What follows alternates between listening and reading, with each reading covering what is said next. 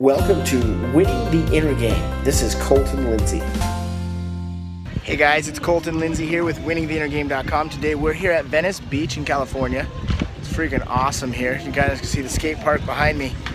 I wanted to talk to you about the Brendan Bouchard video that I recently watched on his new post on YouTube about the 3 different types of friends. I thought it was really cool where he talked about your past friends, people in the past that you kind of feel guilty about, that you think you should still have to stay in contact with, and just accepting the fact that they're from the past and just let it go. You don't have to stay in contact with them, you have to talk with them, just they were in your time for a life and now they're gone.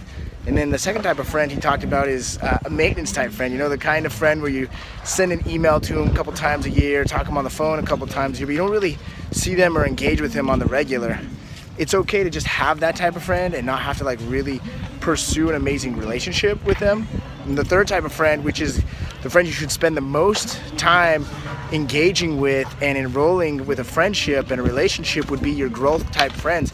And so think about who are your growth type friends. Right now I'm in Los Angeles with my mastermind partners AJ Maida and Brian Casella, and being around guys like that are thinking a little bit bigger, pushing a little bit harder, doing a little bit more. Those are the type of friends that you need to cultivate and to grow. And it's funny, as you continue to attract more people like them into your life, you'll create more past friends and more maintenance friends that kind of get out of your life, and you make space for those people that are going to really engage with you and enroll and lift you to a next level and create new possibilities of thinking. So think about your circle, your real close circle, who you spend a lot of time with, talking with, hanging out with. What do you spend your time talking about, and what do you spend your time doing? Because you become what you think about most of the time. True or true?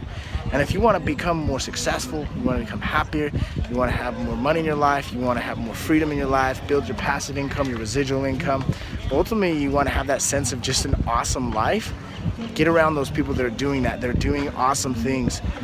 Thanks guys for watching. Make sure to subscribe, comment, share, like, do all that stuff. And go to my website, winningtheinnergame.com. We'd love to see you there. Thanks for being a part of the channel and supporting us. I appreciate you guys. We'll see ya. Hey everyone, did you like this episode? Well, be sure to subscribe and share it with a friend. If you want free content and world-class training on inner game, real estate, and turning the impossible into possible and the invisible into visible, well, visit me at winningtheinnergame.com and enter your name and email to the winner circle. We'll see you there.